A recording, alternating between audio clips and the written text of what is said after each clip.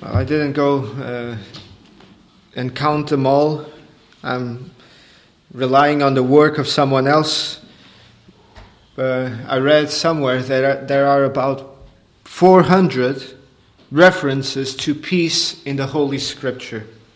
In the Bible, there are 400 references to peace. And I would say that doesn't surprise me. In fact, it seems like a low estimation. Peace, shalom, is perhaps the grand motif of Scripture.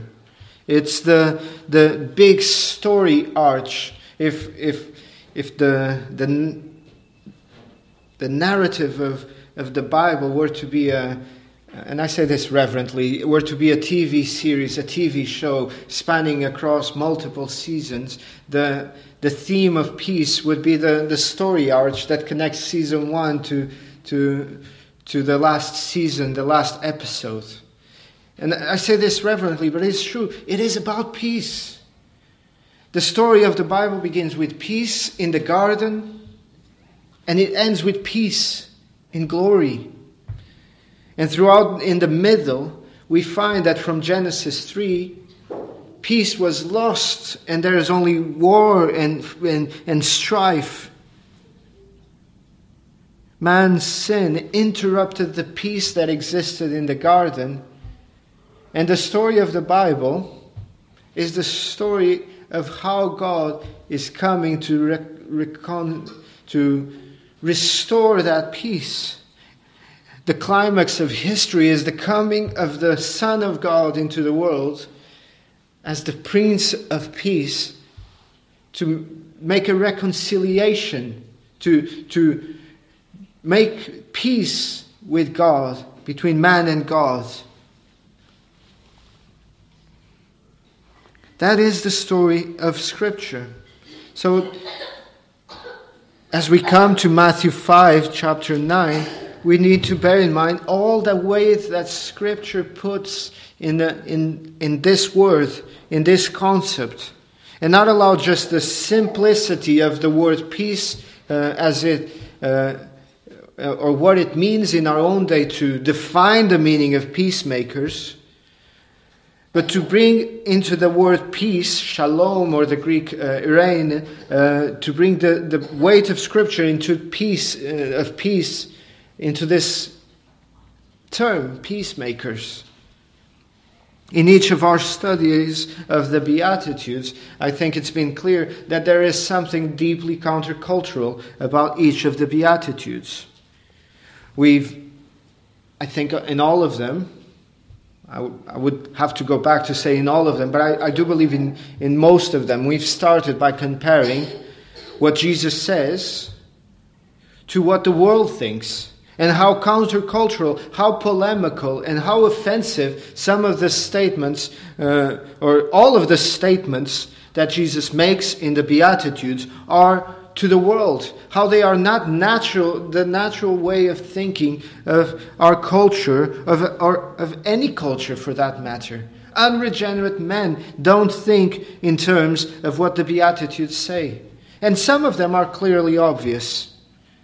I think it is obvious that there is a deep contrast between the words of Jesus in "Blessed are the poor in spirit" to the way that the world thinks. That's obvious. That doesn't need a lot of unpacking. The world doesn't think that being poor in spirit is a good thing. The world doesn't think that mourning is a good thing. The world doesn't think that being meek is a good thing. But then you come to some other Beatitudes, and although they are still equally countercultural, it is not at face value as easy to see the contrast. It doesn't mean that the contrast is not there. It just means that we have a limited understanding of what is being said there. And what I want to do this evening as we start is to show you that in fact peace is not what this world wants. Being a peacemaker is deeply countercultural. It's deeply anti-natural for mankind. You might ask, who is against peace? That's so weird. last year, and throughout this year as well, we've seen the war in Ukraine break, and everyone is for peace. How is being a peacemaker, in the way that Jesus says here, countercultural? Well, are we really for peace in this world of ours? Do we really want to live in peace? Or does mankind really want to live in peace? Oh, you might say, we even have a Nobel Prize that is given to people who want peace. Our cultural icons. There was this pop music band group that had this song that says, "Give peace a chance." So how can you say that peace is something that the world frowns upon? The way I would say it is that the world is not for peace really, but the world is for comfort. The world wants comfort, not peace. Peace is a much greater, peace as the Bible understands it, it's a much greater, much deeper concept than what the world thinks when we think of peace. Peace is not simply just the absence of conflict, is it? According to Scripture. For the world, peace is not, no one is drawing weapons, no one is firing guns. But is that really peace? Could you say that there is peace between North Korea and South Korea in our day? Could you say that there was peace during the Cold War? Peace is not simply the absence of conflict, but we'll get there in a moment. Perhaps the best way to understand this is to look at the original audience. Who were the people listening to the words of our Lord Jesus initially in that Sermon on the Mount? Among them were the disciples, and I think they were the ones to whom Jesus was speaking directly. But there were certainly others there, Pharisees, Jews, listening. And think about what for them peace meant. Or what for them they were looking forward in the Messiah. Were they looking for peace? Not really. They wanted this warmongering Messiah to come in and to bash some heads and to break some eggs in order for them to be established as the great nation. And I'm not making this up. I'm not implying this from anything. This is the way that they spoke. In fact, one could argue that John the Baptist had this kind of sense of seeing all the miracles. At one point, he becomes so impatient that he sends and asks, are we to wait for another? Are we to look for another? Where is this great kingdom coming? Why? Because they failed to understand that the kingdom of God was bringing peace. But it's not peace as they define it. It's peace as God has defined it consistently throughout Scripture. It's not peace in the way that the world desires it. Because for the Jews, they would say, of course we want peace. Take these Romans out. Do away with them. If necessary, by the sword, cut off with their heads. And Jesus says, no, you're not understanding, my dear friends. Blessed are the peacemakers, for they shall be called sons of God. Can you see how offensive this would have been? How countercultural this would have been in Jesus' day. Because in the Bible, peace is much more than the absence of conflict. It's much more than the living in a state of no strife. It is about reconciliation. It is about restoring true, meaningful, right relationships. And that involves a cost. And it involves an inconvenience that many, and if not all in this world, are not willing to pay for.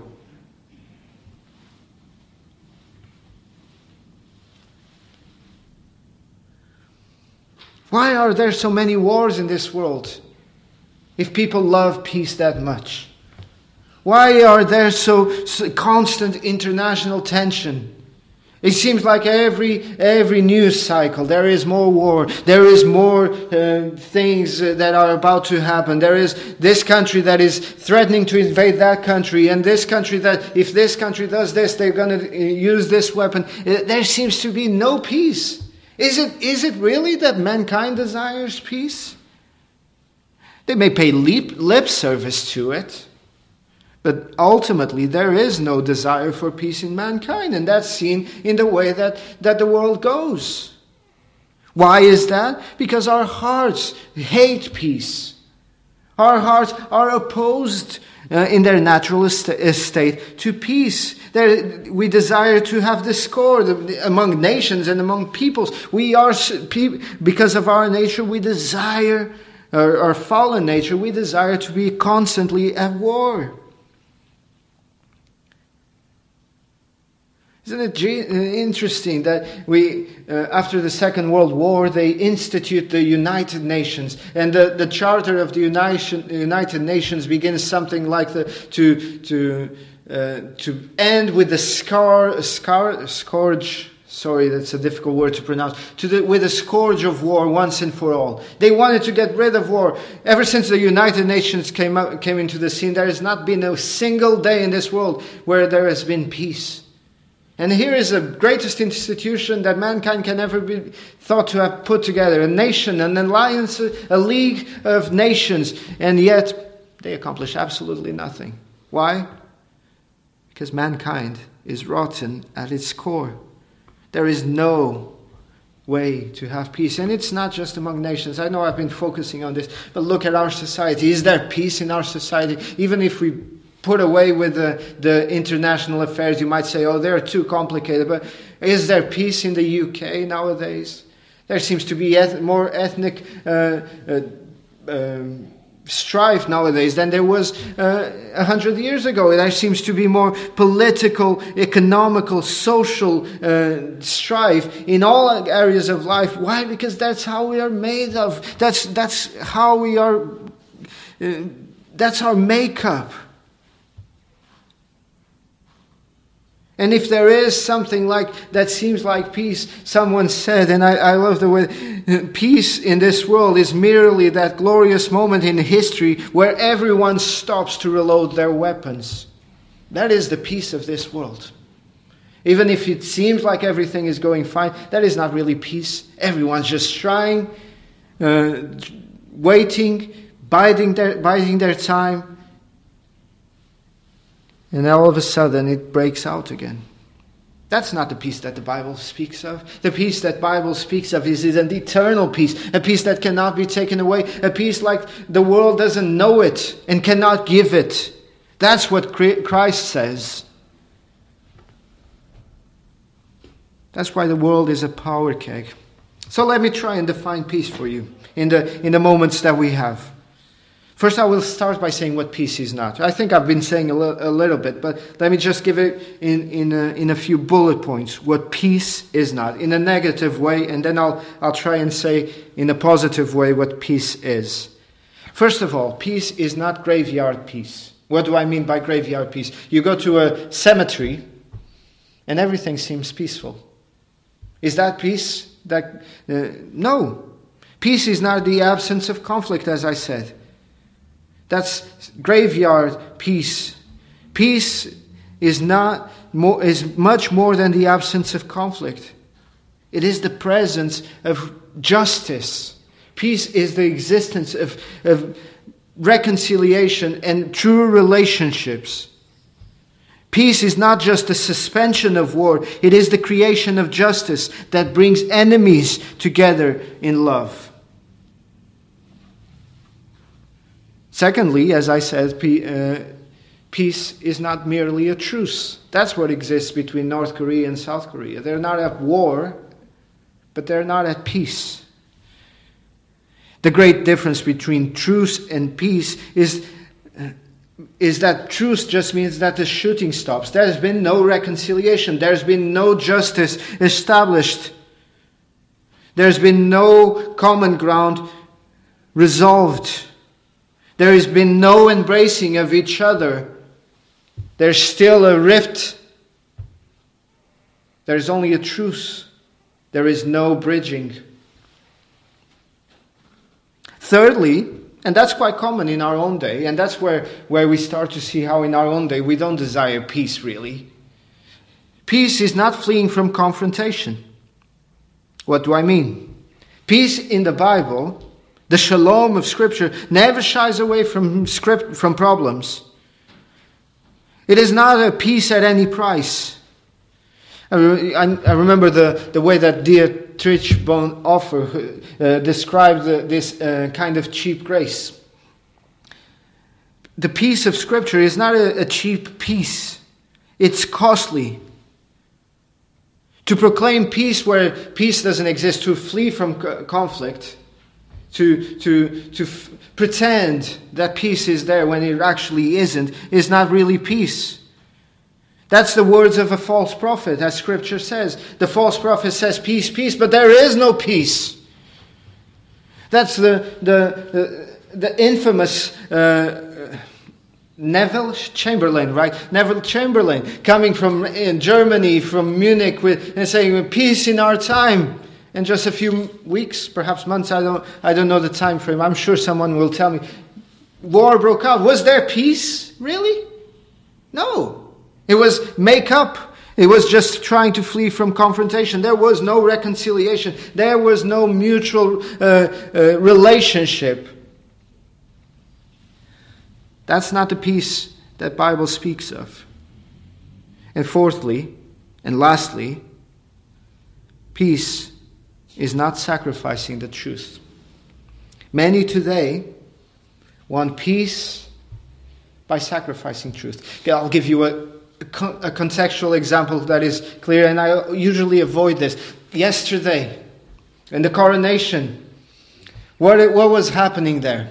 You have a Church of England, a Protestant, let's call it Protestant for the sake of argument, a Protestant service. And then let's bring the Hindu in to read Scripture. And let's bring the Roman Catholic in to do a prayer. Let's bring the other faith religions in to be there. What is that? Oh, that's peace. That's union. Look at us. We have peace amongst ourselves. But where is the truth in all of this? Where is the truth in all of this? You know, when Jesus says, we'll get there at some point in this exposition once we pick up the pace. But when Jesus says, I came not to bring peace but the sword. What is he saying there? The sword of truth. He came not to bring peace but the sword first. He came to bring the truth. That is the sense of what Jesus says there. But we'll get to that point when we get there. We'll speak about that when we get there. But there is no unity. There can be no peace without truth. If you sacrifice truth, you can never have peace. It's a make-up belief peace. That's why ecumenism, like the one we saw yesterday, is a fallacy. We have no command from Christ to seek unity without purity. Cheap union is not the union, or cheap peace is not the peace that Christ wants us to pursue. Christ has said to us, and I think it is important to remember today, in light of yesterday, have no fellowship with the unfruitful works of darkness. So you can have no peace with unfruitful works of darkness. The Bible condemned Josiah's alliance with King Ahab. The Bible commands not to be yoked together with unbelievers. That there can be no partnership between righteousness and wickedness. That there can be no fellowship between light and darkness. So peace cannot be a sacrifice of truth. Having said this, what is peace in Scripture? Shalom in Scripture. Peace is a state of harmony. If it's between two men, two human beings, it is a state of good relationship, but usually it's referring to the state between God and man. It's a state of a restored, reconciled relationship. It's the freedom from evil. That's what peace means in Scripture. It's a freedom from evil and the presence of all good things. It's a place of perfect harmony between God and man and his neighbor. The peacemaker that Jesus speaks of here is one that is at peace with God and at peace or bringing peace, proclaiming peace to those around him as a ministry, a minister of reconciliation, as Paul says in 2 Corinthians 5, from verse 18 to verse 20. A peacemaker, as Scripture defines it here, is one who loves his enemies. blesses those who curse him, prays for those who persecute him.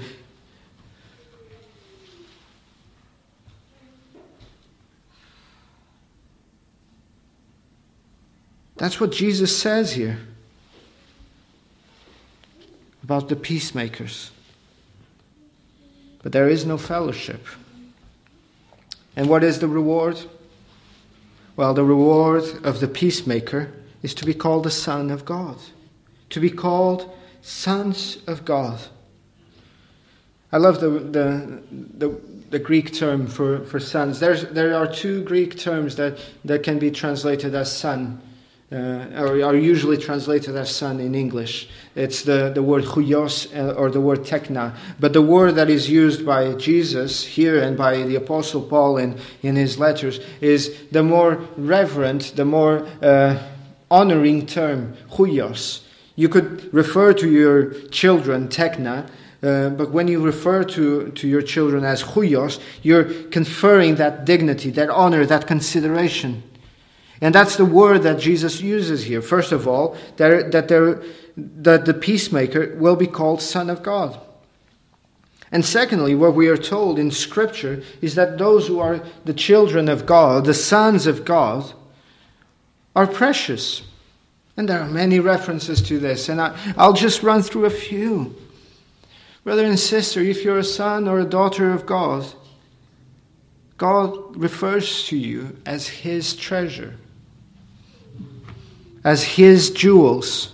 Malachi 3:17, they shall be mine on the day that I make them my jewels. It is said by God that He will give us an eternal name. It is said that He will pour our tears into His bottle. It is said that the death of His children, of His people, of those who are His, is precious in His sight. To be the child of God is to be made a king, a priest, a prophet. To be made princes. To be made heirs, co-heirs with the Son of God. The Bible says that we are vessels of honor.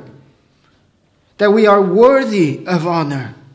I know, shocking. We so often pull ourselves down, and rightly so. The more we decrease, the more Christ increases in a sort of way. What matters is that He increases. But listen to the words of the prophet Isaiah, speaking of the children of God. Isaiah 43, since you were precious in my sight, you have been honored, and I have loved you. Therefore I will give men for you and people for your life. Fear not, I am with you. We are called the apple of God's eyes. But we are not simply children, professed or declared to be children. We are made children but through the adoption. We are not born the children of God. I know the world loves to think that we're all sons and daughters of God. And perhaps even Paul uses that sense in a very limited way when he addresses the Athenians. But really, truly, the children of God are only those who have been purchased by the blood of Christ, who are those who have been declared to be sons through the adoption in the Son. And what does it mean to be adopted? In the world, to be adopted is to be transferred from one family to the other. You no longer belong to this family. You no longer belong to Adam's family. In the case of, in spiritual terms, you now belong to God's family. In all the benefits that come with it. You're no longer a children of wrath. You're a child of God. You're a child of grace. You're members of His family. God is your Father. Christ is our elder brother. And the saints, you share this same faith, the one baptism, the one Lord. They are your brothers and sisters.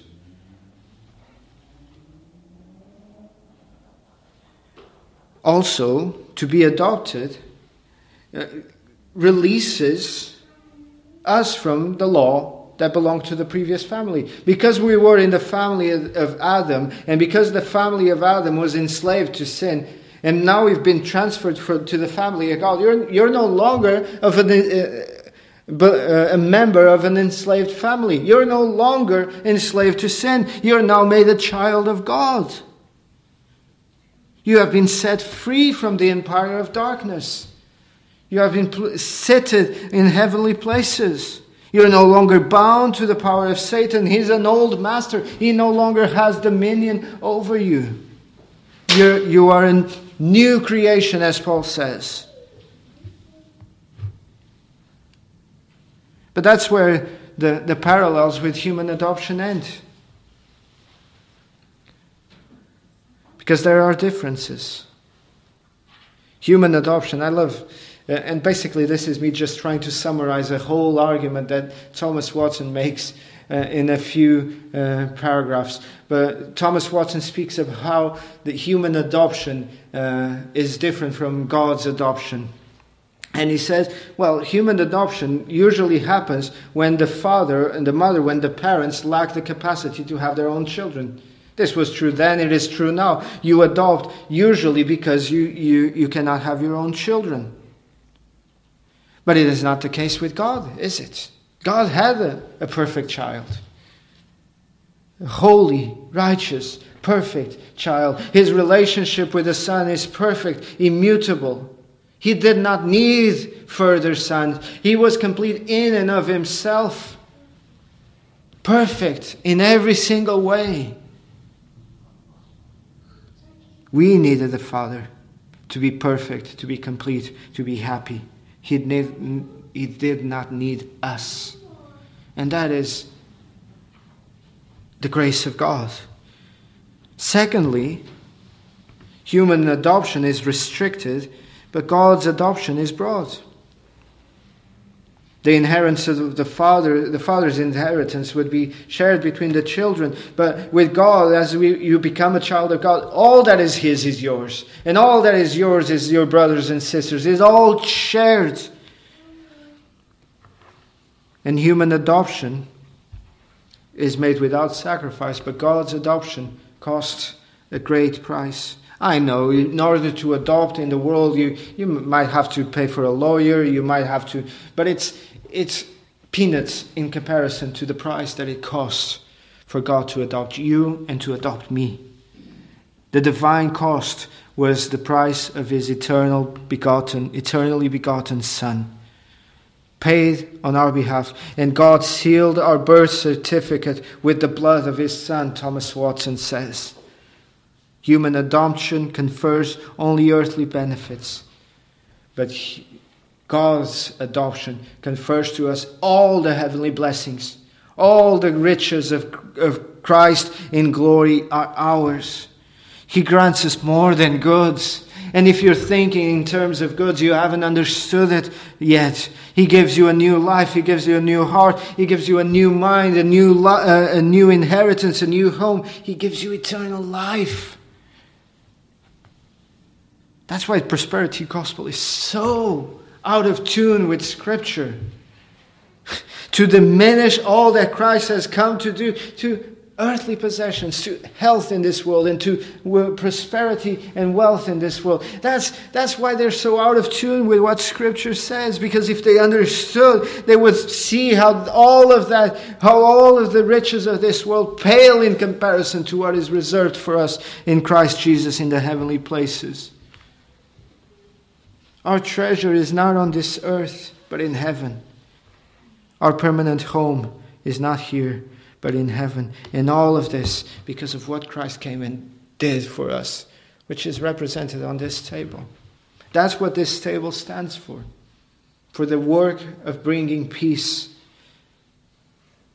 Listen to what Paul says to the Colossians, having made peace through the blood of His cross. How is it that we can have peace?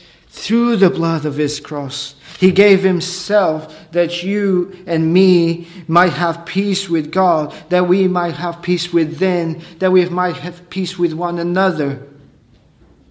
Let me say that again, because it is important and so often neglected by us. It is to have peace with God, and usually we're quite clear on that. We don't really argue that. It is to have peace within us, and that sometimes causes us a little bit discomfort, but it's to have peace as well with others. And I think in no other place in Scripture this is more beautifully said than in the words of Paul to the Ephesians. For he himself, Paul says of Christ, is our peace, who has made both one, speaking of Jews and Gentiles, who has made both the two main categories, according to Scripture, of people in this world. If you had to divide the peoples of the world into two categories, of the nation ethnical division in Scripture, it would be Jews and Gentiles. That's the two main the main division that exists. In what we read in Ephesians, he made him himself is our peace, who has made the both one and has broken down the middle wall of separation, having abolished in his flesh the enmity that existed between these two groups, that is, the law of commandments contained in ordinances, so as to create in himself one new man from the two, thus making peace, that he might reconcile them both to God in one body through the cross, thereby putting to death enmity. And he came and preached peace to you who were afar off, and to those who were near. For through him we both have access by one Spirit to the Father. That's what Christ came to do, to bring peace, not only between God and man, but between man and man. And now we can have truly peace between us all. I've heard it said recently, and I know it is true. It is true of every single congregation. We wouldn't necessarily gravitate towards one another were it not for Christ. We're such a distinct, different kinds of individuals. What keeps us together is not any other mutual shared interests. If it is, that's wrong. What should keep us together and bring peace amongst us is our identity in Christ. That is why some of these churches that are built along national borders, like Portuguese-speaking churches or Spanish-speaking congregations. That's why they are so countercultural or so anti-biblical. Because you're making something to be your common denominator, marker of identity that is not meant to be. The thing that unites us is the one Spirit and the one Lord, not a shared national identity or language. It is through Jesus that peace is preached to us. Peace with God and peace with one another. And that's what we see in the Lord's table also. It is a marker of our reconciliation with the Father through the atoning death of Christ. The chastisement of our peace, Isaiah says, was upon him. And we see that there. But it is also a marker of our renewed fellowship with one another, where we say, I and you are one. We share the same bread. We sit at the same table. We have the same Lord. Whatever else we might forget about this evening's sermon, whatever else you might not remember from this evening service, brothers and sisters, remember this: that to be a peacemaker, it is to be like Christ. And how was he a peacemaker? He did not count equality with God as a thing to be grasped. He did not clutch at his rights. He did not hold to the prerogative of deity and of eternity. He humbled himself. He came in the likeness of man. He humbled himself even to death of the cross. Why? Because he was not thinking of himself. Because he was thinking of his brethren, of those that God had given him to save. And that's why Paul, in this context, is able to say, let this mind be in you, which was also in Christ Jesus. What is he asking of us? To be the same kind of peacemaker like Christ was. To abandon putting ourselves first, to humble ourselves, and to pursue reconciliation first and foremost. Not at the expense of truth like the world does it. Not at the expense of biblical principles like the world does it. but pursue peace and holiness, like Paul, under the inspiration of the Spirit, says. So forgetting self, humbling self, stop thinking about how offended you can be and how you've been hurt by what this person said and what the other person has said, and think of how you have offended Christ every single day of your life, and still He comes and He forgives you. Forgive one another. That's being a peacemaker, not a strife maker. So often we have this contentious being. Let us not be like that, brethren. Let us be peacemakers, not warmongers. For they shall be called sons of God. And that is it. May God give us the grace to see this blessed, glorious truth. May God give us the grace to make us reflections, image bearers of Christ, of the Prince of Peace. May God give us the grace to truly act and be like true children of the God of peace whom we serve.